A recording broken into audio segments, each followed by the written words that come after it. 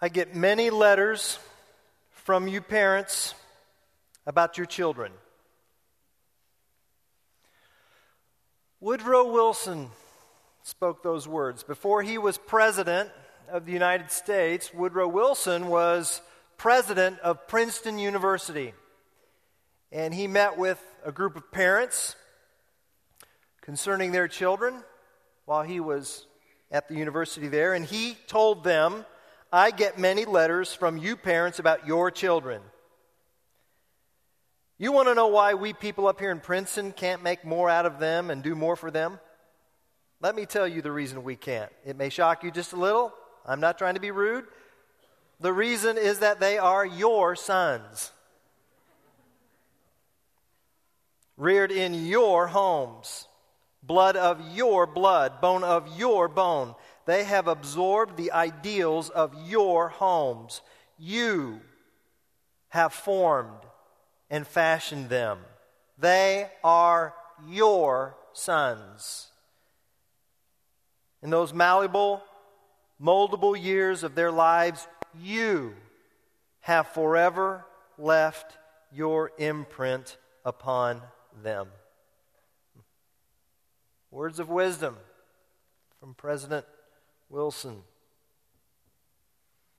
In those malleable, moldable years of their lives, you have forever left your imprint upon them. Are we aware of that? Are we? That we are, in fact, leaving an imprint for good or for not so good on our children. And are we aware that a part of that imprint is a spiritual imprint? A spiritual imprint. A few years ago, Miss Lynn showed me this illustration about spiritual imprint. Some of you have seen it. This is a good reminder. We like to keep our dentists in business at this church. What we're looking at is 3,040 gumballs. That's what we're looking at. Right? Each gumball represents an hour. An opportunity to imprint, influence upon the lives of our children. Yellow gumballs, there's 40 of these here. These represent the number of hours, on average, that your child will spend with your children's minister here, your student minister, your child's small group leader, Sunday school teacher, someone from the church here. About 40. If you just took everybody and just made a general average, 40 hours in 1 year. 3,000 hours are what they have with you, parents. You know, when we're done sleeping and we're done schooling and homeworking, and about the course of a year, we're talking about 3,000. Can you guess who has greater potential for spiritual impact and to spiritually imprint the lives and the hearts of our children? You know, that's a no-brainer, isn't it? Look. The fact of the matter is, moms and dads, we are the most powerful, influential children's / student minister in our child's lives. We are. And so, what kind of an imprint are we leaving? What kind of an impact are we having? Let me put it this way. Does your child want to be the kind of Christian you are? Does your child want to be the kind of Christian you are? I mean, 10 years from now, 20 years from now, someone will ask our children. They will. One of these days, your child will be asked, what did faith look like in your family of origin? What did faith look? What did Christianity look like in your family? Someone's going to ask your child that. And if the answer that they give is solely, now, if it's solely, well, they took us to church on Sunday morning. Even if they did that faithfully, even if they did that consistently, My concern, my fear is that if that's just kind of all that's said, then my concern is that we will find children who have a faith that is thin, tepid, and lacking. Because showing up in a religious place, even consistently, is not Christianity, is it? Well, what is? Well, what is the quality of faith that God wants us to bequeath to our children? That's what I want to talk about today. I want to look at some verses that talk about authentic Christianity, high definition Christianity, Christianity that takes itself seriously, Christianity that is valuable enough to pass on from generation to generation to generation. And I just want to look at least one dimension of that this morning here. And it's found in a verse, two verses, James chapter 1, verses 26 and 27. And you can, if you wanted to look at your pew Bibles, your church Bibles, that's on page 854 of your church Bibles. You can also glance up here at the screen. You see the verses in your outline. James chapter 1 has a very, very accurate descriptor of clarifying high definition Christianity. James says, if anyone thinks he's religious and does not bridle his tongue but deceives his heart, this person's religion is worthless. And then here we go, verse 27. Here it is. Religion that is pure and undefiled before God the Father is this: to visit orphans and widows in their affliction and to keep oneself unstained from the world. James 1:27. Did you see that word religion there at the beginning of verse 27? What do you think of the word religion? What comes to your mind? What do you think of? Do you think of Sunday morning church? Do you think of going to a sacred-looking place and praying, singing, hearing a God talk? Do you think of stained glass windows? Do you think of a family Bible on a coffee table? When someone says, she's religious, what picture comes to your mind there? Sometimes the word religion gets a bad rap because people think of religion as just a list of rule-keeping or legalism. But here, James actually uses the word religion. Religion. It has to do with someone who exercises their faith conscientiously. Conscientious Christianity. Someone who takes their faith seriously enough to actually practice it. James defines this kind of faith, this kind of religion, this kind of real Christianity, this kind of high-definition Christianity, this kind of pure and undefiled Christianity as this. James says that such faith is about helping helpless people. Helping helpless people, meeting the needs of those who cannot meet their own. That's what he's talking about. He's talking about a kind of faith that is about self-sacrifice. He's talking about the kind of faith that focuses on others, other-centered living so that others' needs will be met, especially those who are unable to take care of themselves. Yeah.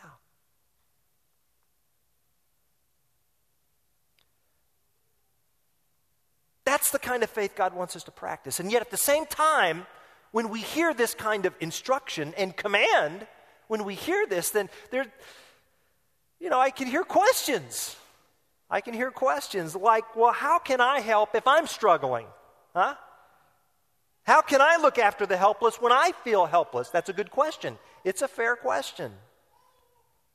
It's a question that those Christians in James chapter 1 first heard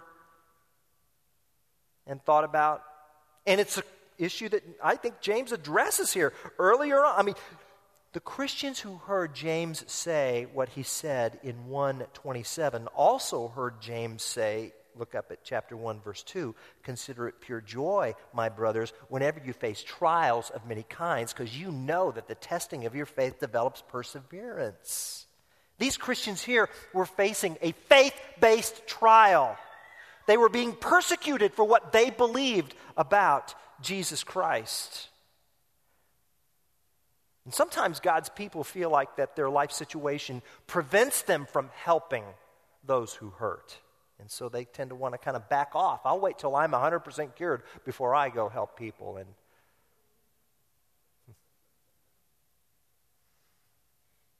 You saw when you came in the foyer here this morning the display about Compassion International. It's currently led by a gentleman named Wes Stafford. He's written an excellent book about children, Too Small to Ignore. And it's about his life and it's about his ministry with Compassion International. Interestingly enough, Wes Stafford was a missionary's kid. And when he was growing up, he was sent to a denominational boarding school while his parents served in the field. And I honestly don't know how much this is done today. I don't sense that it's done as much as it was in previous generations, but actually missionaries, they would be separated from their children while they were serving in the field. And so he was sent to a denominational boarding school while his parents served. And tragically, some of the teachers at the boarding school where he attended were physically abusive, even to the point of bruising. And then, if that weren't demonic enough, to cover up their abusive behavior, some instructors would stop the physical abuse to allow time for the bruises to heal before the children went back to see their parents. That was Wes Stafford's upbringing. And then the teachers would say this to the kids. Listen to this. The teachers would say, if you tell your parents what's going on, they're going to have to leave the mission field, and if they have to leave the mission field, people will go to hell because of you. Perverted, totally perverted, mind-boggling, unbelievable. And how in the world could God allow such evil? How could he use such evil in a redemptive way? And yet, Wes Stafford's life is kind of an example of that. And in the face of helplessness here in James chapter 1, James does not say to these believers, just pray more and it'll go away. He speaks frankly. It may not go away. You're going to have to endure this. You're going to have to persevere through this. James recognizes the mystery of suffering. You may not have the foggiest clue why all of this is going on. And if that's the case, verse 5, ask God. Be confident and trusting. God will give you the insight you need to persevere through this trial. And whatever you do, keep depending on God and don't depend on stuff. Don't depend on your wealth. That's what verses 9 through 11 are about. And then James goes on to tell these suffering Christians, resist blaming God. Don't give in to that temptation and even make matters worse. Even in a trial, God can take difficulty and use it in a redemptive way. Because He is our loving Father, and all of His gifts are good and perfect. That's the kind of heavenly Father He is. Verses 12 to 15. And then James says, refuse to be angry. Don't let your heart well up with anger and bitterness and resentment. Instead, you make a decision to have God's word alive in your heart so that anger and resentment over this trial won't fester or prevent you from living the way God wants, you see? There's all sorts of wrong ways to respond when you're afflicted. You can play the victim, you can be resentful, you can get angry, or you can just talk and talk and talk and talk and talk and talk about your trial, or here we go, verse 27, you can demonstrate your confident trust in God by helping the helpless even in your hurt. Somehow, in His mystery and in His sovereignty, God used the fire of Wes Stafford's twisted upbringing to refine him to the point where he's able to have a pure and undefiled faith. And I think that's what we see here in James 1. And so the broader message is this: God wants His people to help the helpless even when they hurt, especially when they hurt. And why? Because when we do, we show our children what high definition, credible, conscientious Christianity looks like when we do that. We do. Some of us are experiencing a difficult season right now. I've prayed with you. Difficulty in the economy has meant you're out of work, or your finances have been cut. You're having a hard time making ends meet. Our children, it is helpful if they hear that times are tight. It's helpful. It is. What's not helpful is for our children to see faithless, hand-wringing, worrying, fretting, moody parents. We need to be able, even financially strangling times, to show our children that God is in control and we will trust him. And one way that we show that we trust him is by helping the helpless. I think that's why James goes on to say in chapter 2, verses 15 to 17, suppose a brother or sister is without clothes and daily food. If one of you says, well, go, I wish you well, be warm, well fed, but does nothing about meeting the physical needs, what good is that? In the same way, faith by itself, if not accompanied by action, is dead. See? Somehow, in God's mysterious sovereignty, he uses tragedy and inexcusable evil, and he transforms it redemptively into the love of Christ. That's high-definition Christianity. And that's what needs to be practiced. And that's what has been practiced around here, you know? I see that.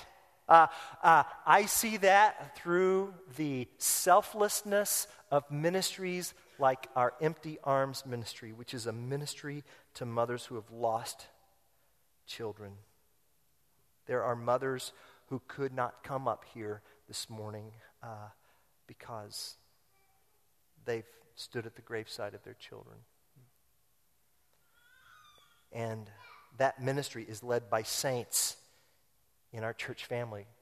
They've walked that path, and they just don't know suffering academically or intellectually. They've walked through the fire, and they understand, and they get it, and they sympathize. And they have visited those who hurt. They visit. You see that word there, visit? It's a great word. To visit orphans and widows in their distress or in their affliction. That's the same word that the gospel writer Luke uses in Luke 7:16 when Jesus raised this young man to life and his mother, a widow at Nain. The people saw this and they said, God has visited us. God has visited us. So what we're looking at here is visiting orphans and widows, and we're not just talking about socializing with them. We're not just talking about seeing them, we're talking about seeing to them. And that's the gospel. The gospel is that our gracious, pure, and unpolluted God visited this planet. He put on flesh. He came to help the helpless, to those who had no strength, and he compassionately suffered on the cross for our disobedience to bring us home to him. He helped us in our distress, and when we act in that way, we walk his path, and that's what he wants. He wants us to walk his path by helping the helpless, even when we hurt, because that's what he did. And we don't help the helpless in order to get saved. We help the helpless because that's what saved people do. So today, you came in and you saw this display about Compassion International. Wes Stafford wrote, can you imagine the outcry if September 11th occurred on a daily basis? Only this time it was in Chicago, the next time Los Angeles, the next time Bangkok, the next time London. The fact is, he says, every day in the world, 30,000 children under the age of 5 are taken because they're not wanted. And children on their own, children can't protest on Capitol Hill. They have no political pull. They don't hold marches on their own. They need advocates, and they need encouragers. And their spirits are a lot like Play-Doh when they're young. See? And at first it takes very little effort to make that impression, but as time goes by, the clay hardens, huh? And researchers tell us that if a person has not accepted Christ by the time they're 21, there's about a 23% chance that they're going to. The time is now. And so we have an opportunity to make a difference, to not just feel compassionately, but to act on it. And that's what Jesus did. Every time he felt compassion, he acted on it. He did something. He healed, he cured, he touched a leper. He didn't just feel pity, he acted. And we have an opportunity to act. We do. And there's information out at the brochure, in a brochure out at the tables. And you have an opportunity to begin a relationship. And it's $32 a month. That's what it is. And, when I hear that and I think about this ministry and other ministries, my mind kind of just almost short circuits because I'm thinking, okay, we got so many needs. There's so many needs, and there's so many children, and I've only got 5 loaves and 2 fish, like that little boy who brought it to Jesus. What is that? And I don't even know that I'm going to be able to make and keep a $32 a month commitment. I mean, what should I do then? And plus there's church planting efforts across the country, and there's other orphan care issues to consider. There's Salt and Light here in town. There's Restoration Urban Ministry. And oh, by the way, I'd kind of like to fix up my own home too, and I've got leaky pipes and the paint's chipping on my garage.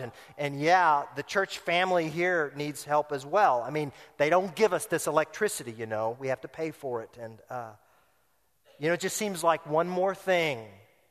How can I handle it all? And the answer is you can't handle it all. You can't. You can't. Not even compassion can. You think the faces of the kids, you think that's all the kids that are out there? See, they have to choose too.